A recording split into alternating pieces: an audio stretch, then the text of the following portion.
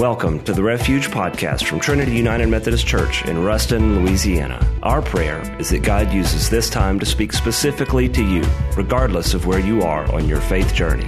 We'd like to also invite you to worship with us every Sunday morning at 10:45, either in person or online at www.trinityruston.org. Thanks for listening.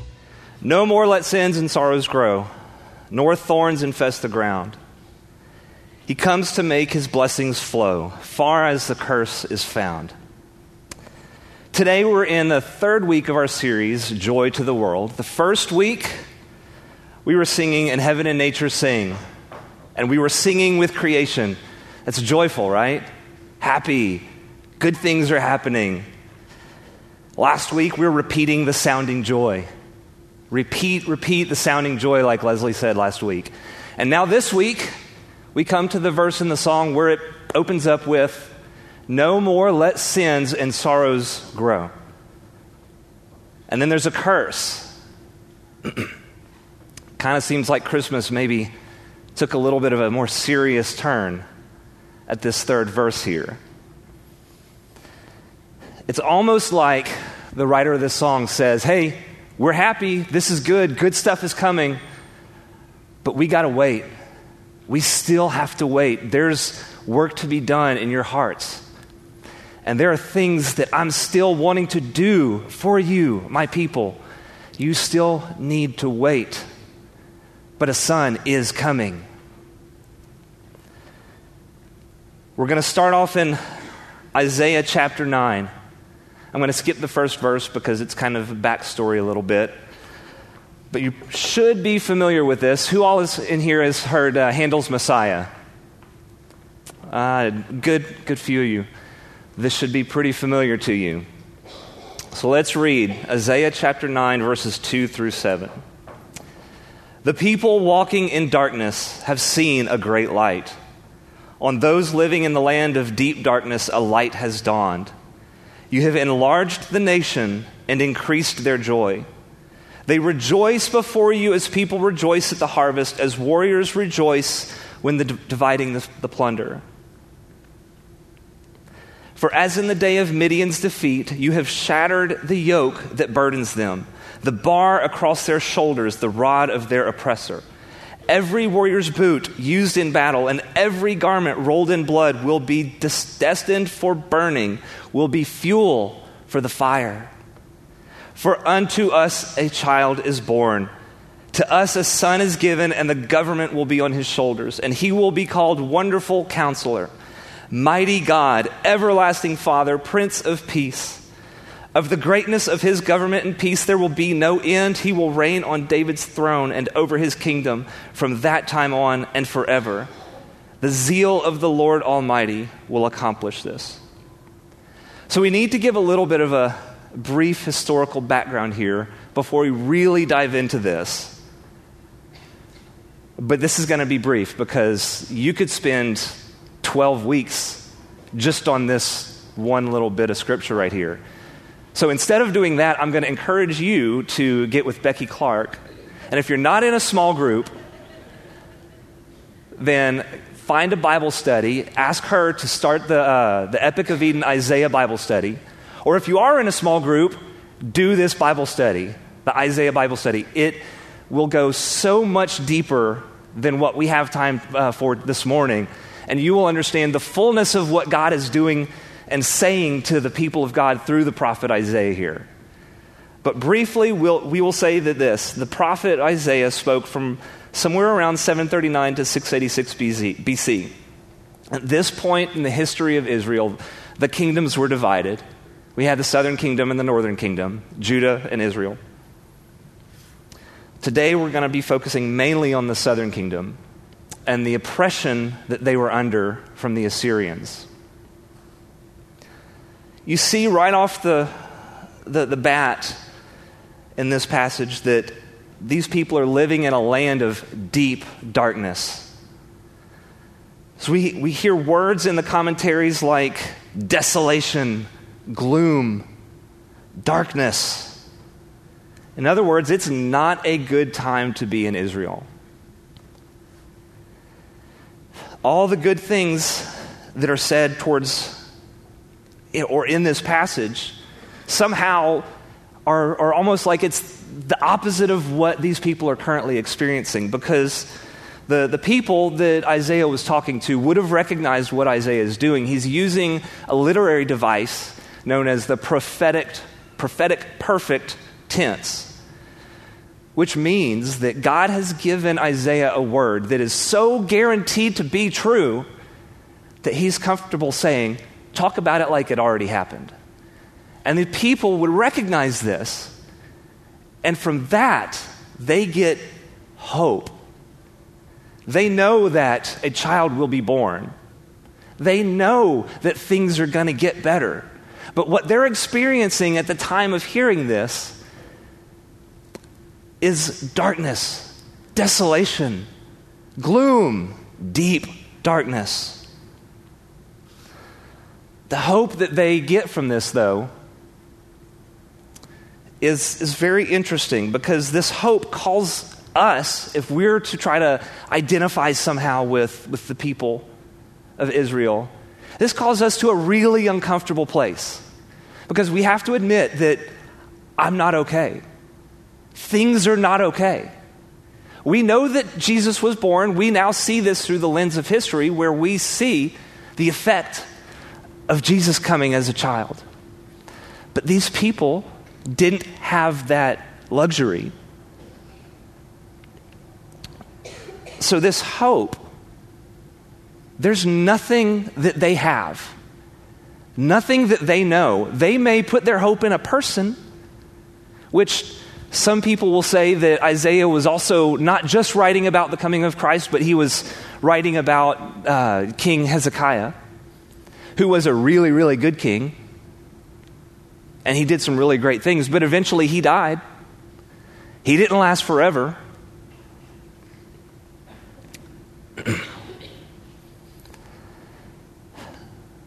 This week I was standing in Phil Gordon's office, and I was just having a conversation about what we were going to be talking about this week. And Raleigh Walker, some of you may know him, was in there.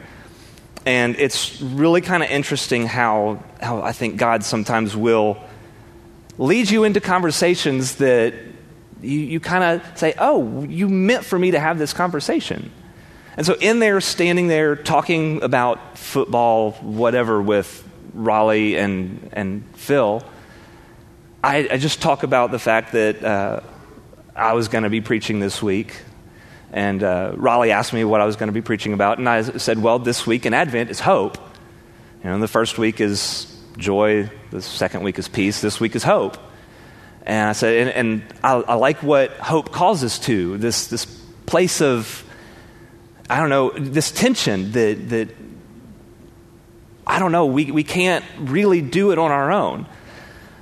And Raleigh pulls out his notes, he still had them in his hand from his Sunday school lesson last week, and he read off this quote to me. He said, hope has nothing to do with our inherent abilities, our positive attitudes, buoyant personality, deep wisdom, or dogged resolve. Christian hope is based exclusively on the character of God.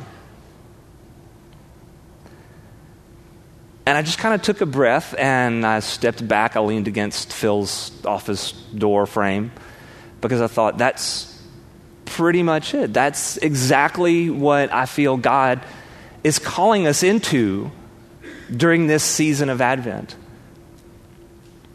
It's happy, it's merry, jingle bells and fa-la-la and all that stuff is great. Actually, I really don't like all that stuff, if I'm going to be perfectly honest with you. But this season of Advent that we find ourselves in is a season of getting ready for the coming Christ. And if we're going to be anticipating the coming Christ, why did he even have to come? Christ had to come because we could not do it on our own. There's nothing within us that we have, that we can do, that can fulfill that hope. So it is in the person of Jesus that we have to wait, that we have to rely on, that we have to hope on. In verse 2, going back to the passage, it says that The people walking in darkness have seen a great light. You know, Isaiah doesn't stop there. He calls it a land of deep darkness. And so there's a difference between darkness and deep darkness, right? So darkness is when you turn the light out by your bedside and you still have the faint glow of the alarm clock next to you, if you still have one of those, and don't just use your phone for an alarm clock. It's the night light that's still on, but it's really kind of dim, but it's dark, right?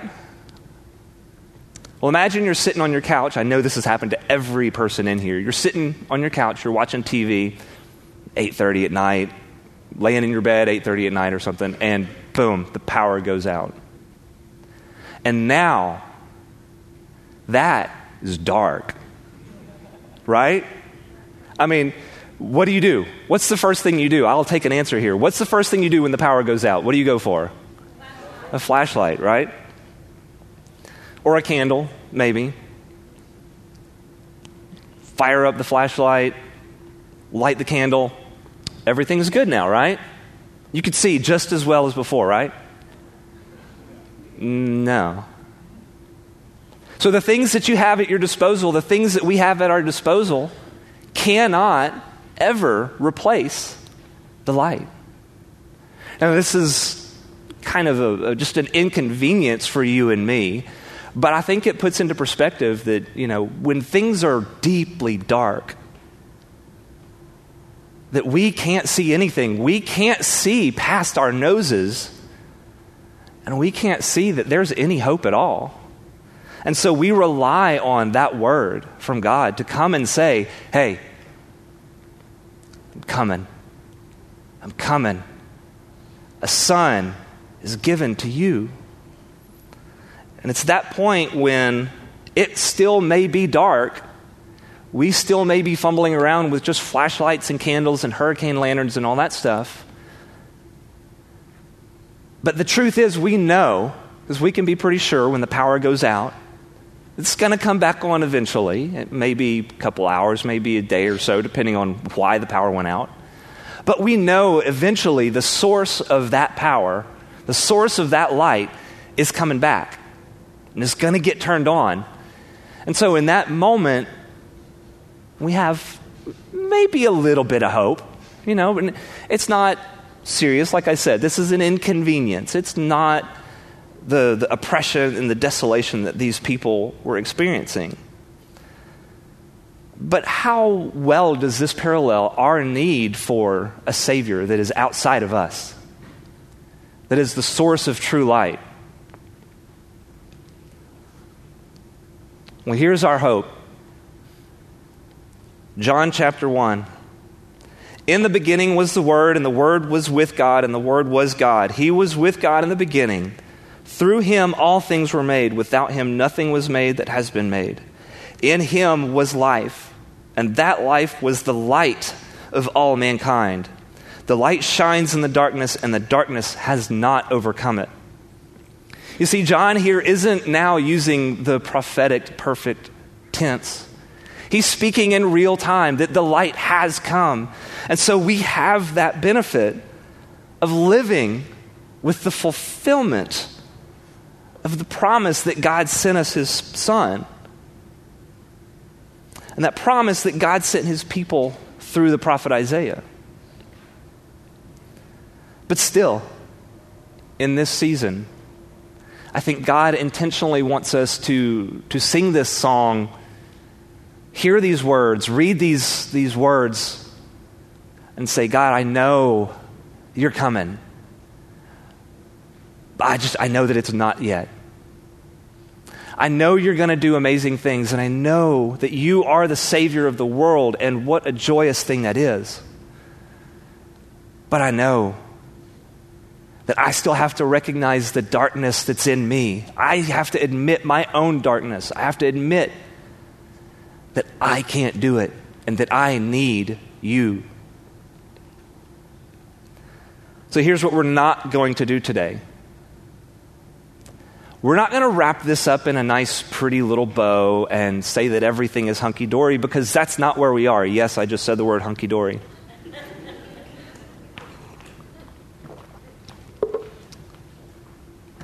kind of a cliffhanger, right? That's where we are. I mean, would you have tuned in to the second episode if you found out on episode 1 who shot JR? Probably not. Would there have been a need for Return of the Jedi if everything got resolved at the end of Empire Strikes Back? Probably not. The content creators, the people that write TV, have it so good that they leave us wanting more every week by giving us a cliffhanger at the end of these shows. And I think that's where we are today. We need to sit in that space of, we really do know what's coming next, but we got to sit, not really know, anticipating the next chapter, the next verse. So let's do that. Let's sit in that space of realizing that, God, I know it's dark right now. And I know you've got stuff that you're going to do, but God, I want to sit in that place of knowing that I'm not good enough and I'm okay with that because you are and you're coming. Let's pray.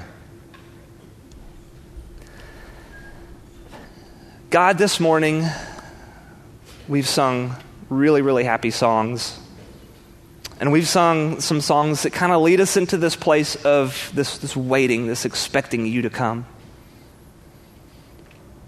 And so, God, I ask that as we sing these last songs, this last song, that we hear and we sing and we think and we remember all the reasons that you had to come, and be thankful for the fact that you did come. But God, we know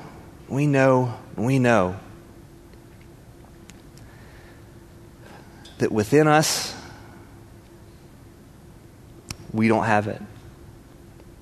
We have to hope. We have to admit, I have to admit, that I'm not there and that I need you and that I have to rely on your hope, your promise. And we thank you for that. We thank you that you did, in fact, come through on your promise. You're a good God, wonderful counselor, everlasting Father, Prince of Peace. All those words that we can now say with certainty, God, that is you.